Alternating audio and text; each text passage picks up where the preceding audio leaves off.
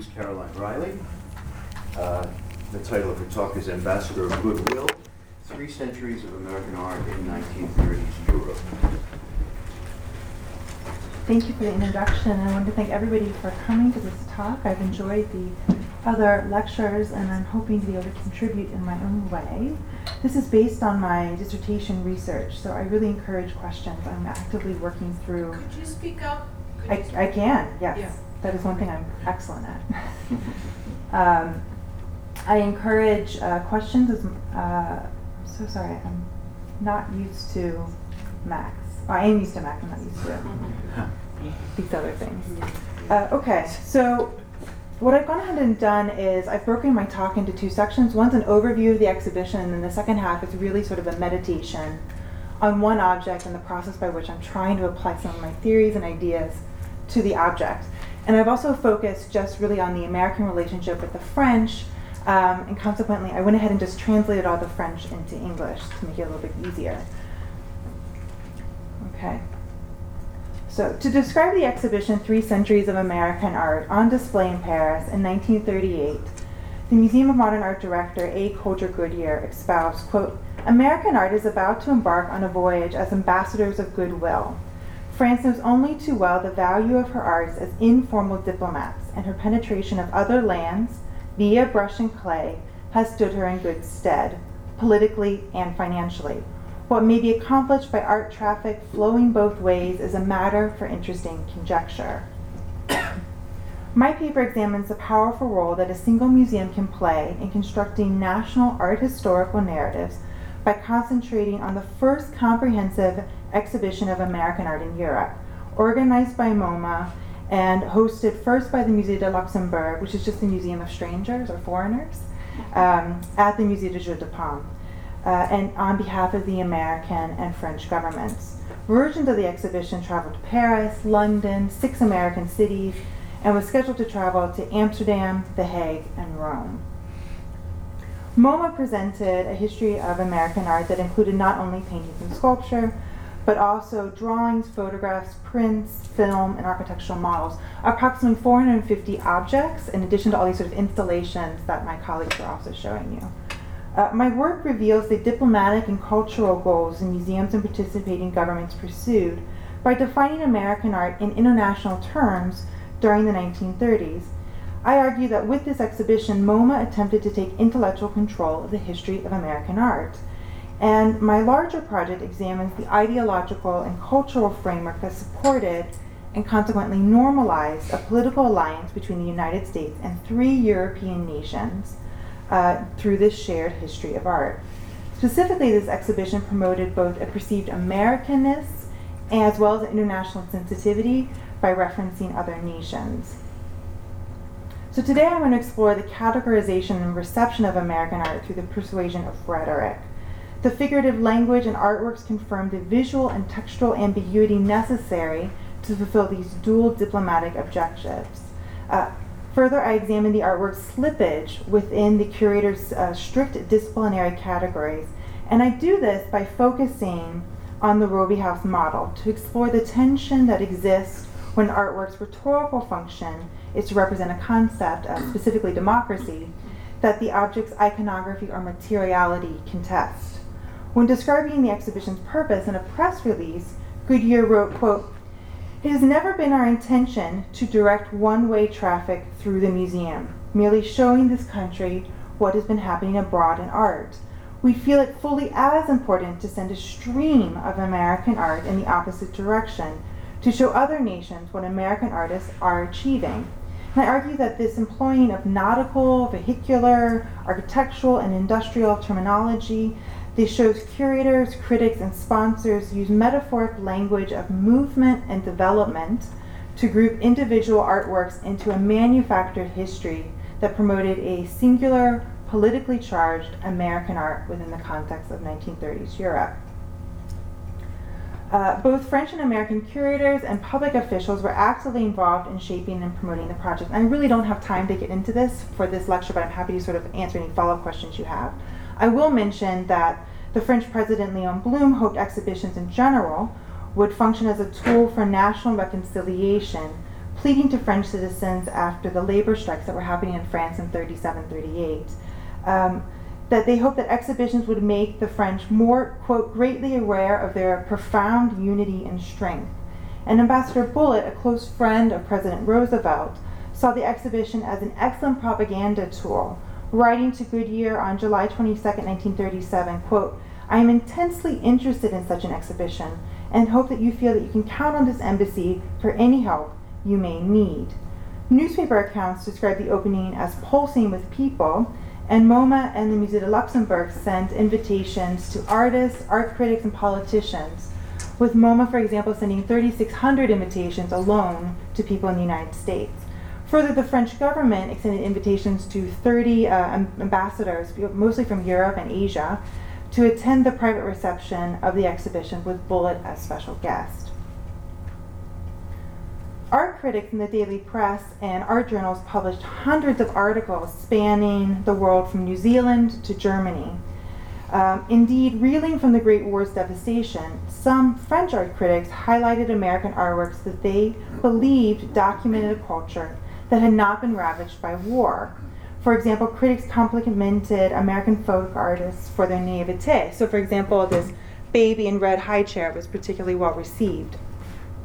And they embraced a perceived American innocence and enabling type of cultural recovery on the part of Europeans. The depiction of technology in American art provided the French with a visual vocabulary espousing technology's conflicting role as both destructive and life-affirming. And I chose these two paintings because these were actually both acquired by the French government at the end of the exhibition. Yet, I really don't have time to talk as much about the reception as I'd like, so I'm going to focus just on one reference. In her June 9th, 1938 article for Tribune Nationale, Madeleine Courtier, after viewing the exhibition, recalled, quote, "Before 1855, one did not even know in France that Americans could pay attention to anything but their business." It gets worse. It's really an incredible quote. "For us, the citizen of the United States was my Lord Dollar. America in our eyes was Rockefeller and his dimes, the merchants of Philadelphia, the packers of Chicago, and the bankers of New York. How wrong we were." So I've given you sort of an overview of the exhibition. It was very brief. And now I'm going to turn to the second half of my page for because I felt like this kind of fit well with my colleagues, and talk specifically about the Frederick C. Robie House and how it functions as a metaphor for democracy and also a metonym of a specific building, seemingly transparent, yet a wholly different object from the original. In the 1938 show, the Robie House model rested on a platform before black and white photographs of other properties designed by Frank Lloyd Wright. And it's important to remember that the French and the Americans were both aware of Wright in part through his careful self-promotion in lectures and also the Voss-Muth portfolio that came out a little bit before. The architectural model is an inherently difficult object to consider in relation to its reference. Issues of scale and changing context immediately come to mind when attempting to define the model. Complicating the rhetoric of Wright, I examined the compression of the model maker and photographers within the Wright name, as well as the compression of labor and space within the architectural model. And I argue that Wright's work, specifically his insertion of perceived democratic values into the layout of the Robie House, becomes a means for the French and Americans to become politically unified despite cultural differences. And the term democratic embodies both sort of a specific political form of government and a reference to widespread popular access to art. Wright and architectural scholars interpreted his open floor plans centered around monumental hearths as a type of democracy that replaced hierarchical public spaces with unified living spaces and utilized local rather than imported materials. The model, with its overt materiality, reaffirmed this democratic tone, not through architectural massing, but through craftsmanship. The photographs, typically of the exterior of Wright's buildings, also contained a form of democracy, since the photograph could be easily taken and duplicated. And the seemingly contradictory objects of the crafted model and the documentary photographs articulated MoMA's sort of really interesting vision of Wright. Most interestingly, architectural curator John McAndrew did not include sketches or floor plans in the exhibition, and it was the first and possibly only exhibition organized by MoMA to follow this format. The photograph and model both suggested a perceived ratio in which each fit into a frame. The model sits on the pressed board, and the photograph cuts the image from its reference. And they're both representing a slice of time. You know, we have the model as it stands in 1938, and we have the house, because it's being photographed, as it stands in 1915. So you've got these very specific moments. Drawing on projective geometry in the 1940s humanizing of architecture, Alvar Aalto proposed, quote, "Instead of fighting rational mentality, the newest phase of modern architecture tries to project rational methods from the technical field out to human and psychological fields." McAndrew hinted at the same concern when he wrote that Wright employed, quote, "a sympathetic understanding of the physical and psychological needs of the inhabitants to shape the plan of the Roby House." Clearly, McAndrew seeks to convince his audience that Wright consciously instilled within his houses a sense of comfort that could be interpreted as a greater investment in people and hence a democratic declaration. And it is in this complex, interrelated conversation between Europe and the United States that G. Lloyd Barnum's studio produced the 49 by 21 inch model of the Roby House. Used purely for presentation, the model, a metonym of the house, was nevertheless an object devoid of potential indexicality, despite its overt materiality.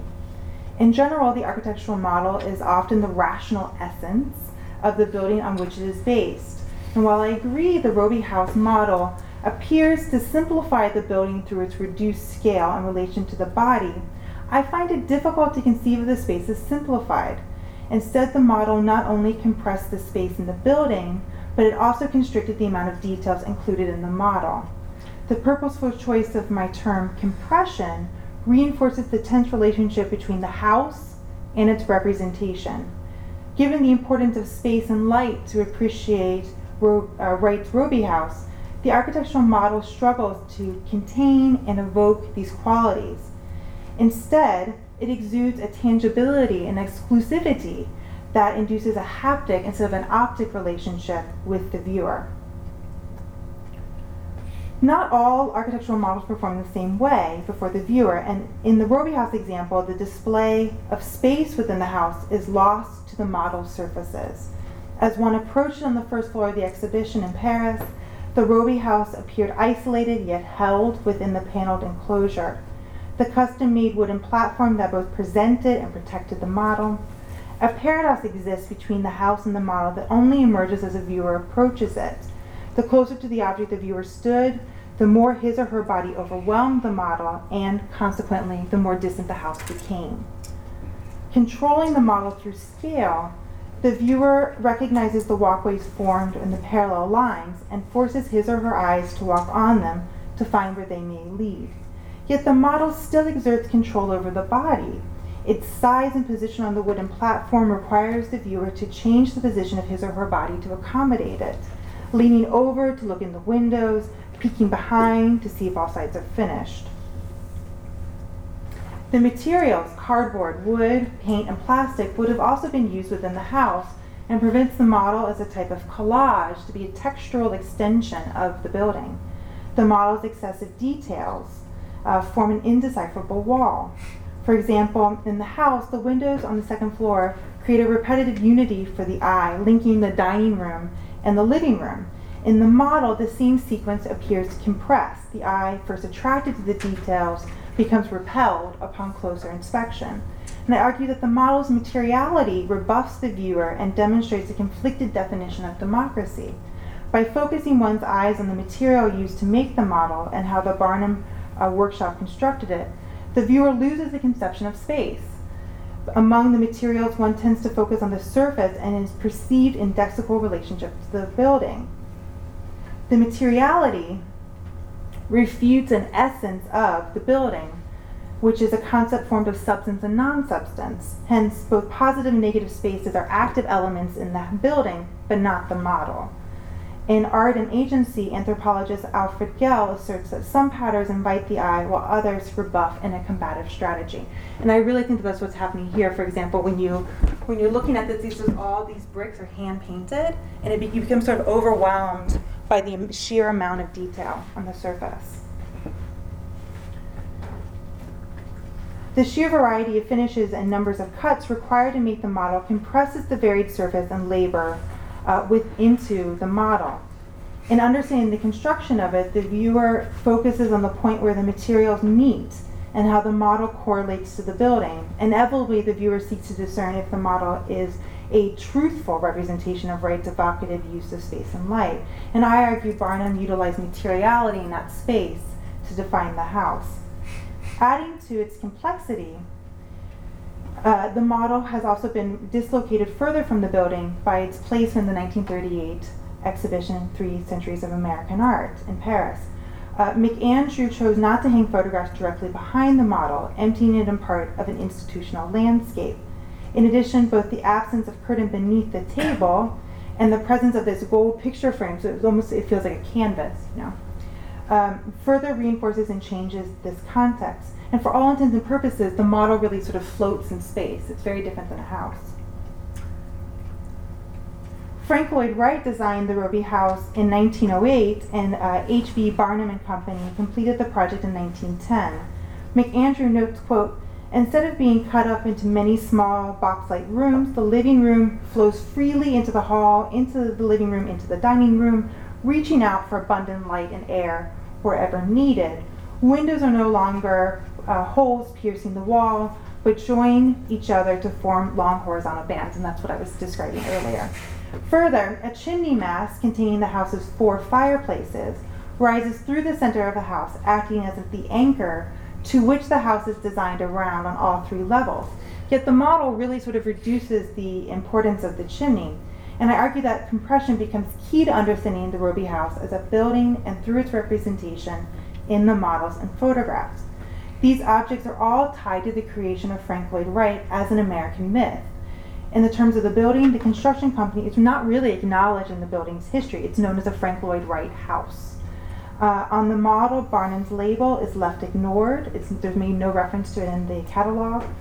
In the Vossmuth portfolio, the name of the draftsperson who produced the floor plan and line drawing is not inscribed.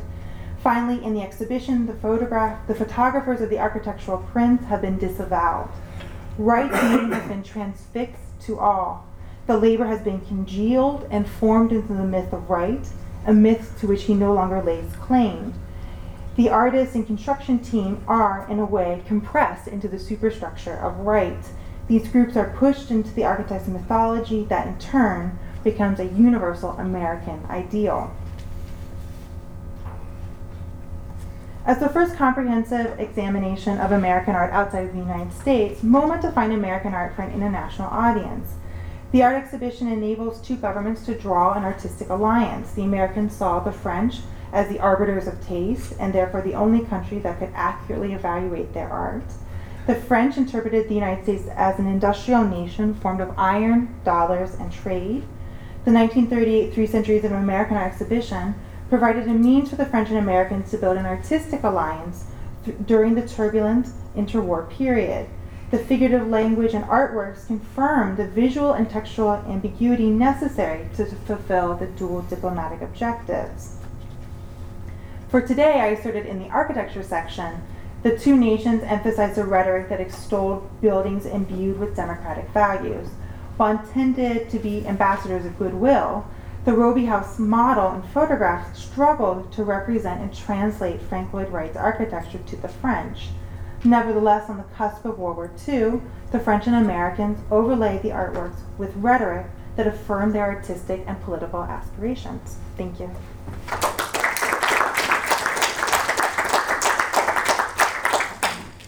Could I ask all 3 of you to come up? If I get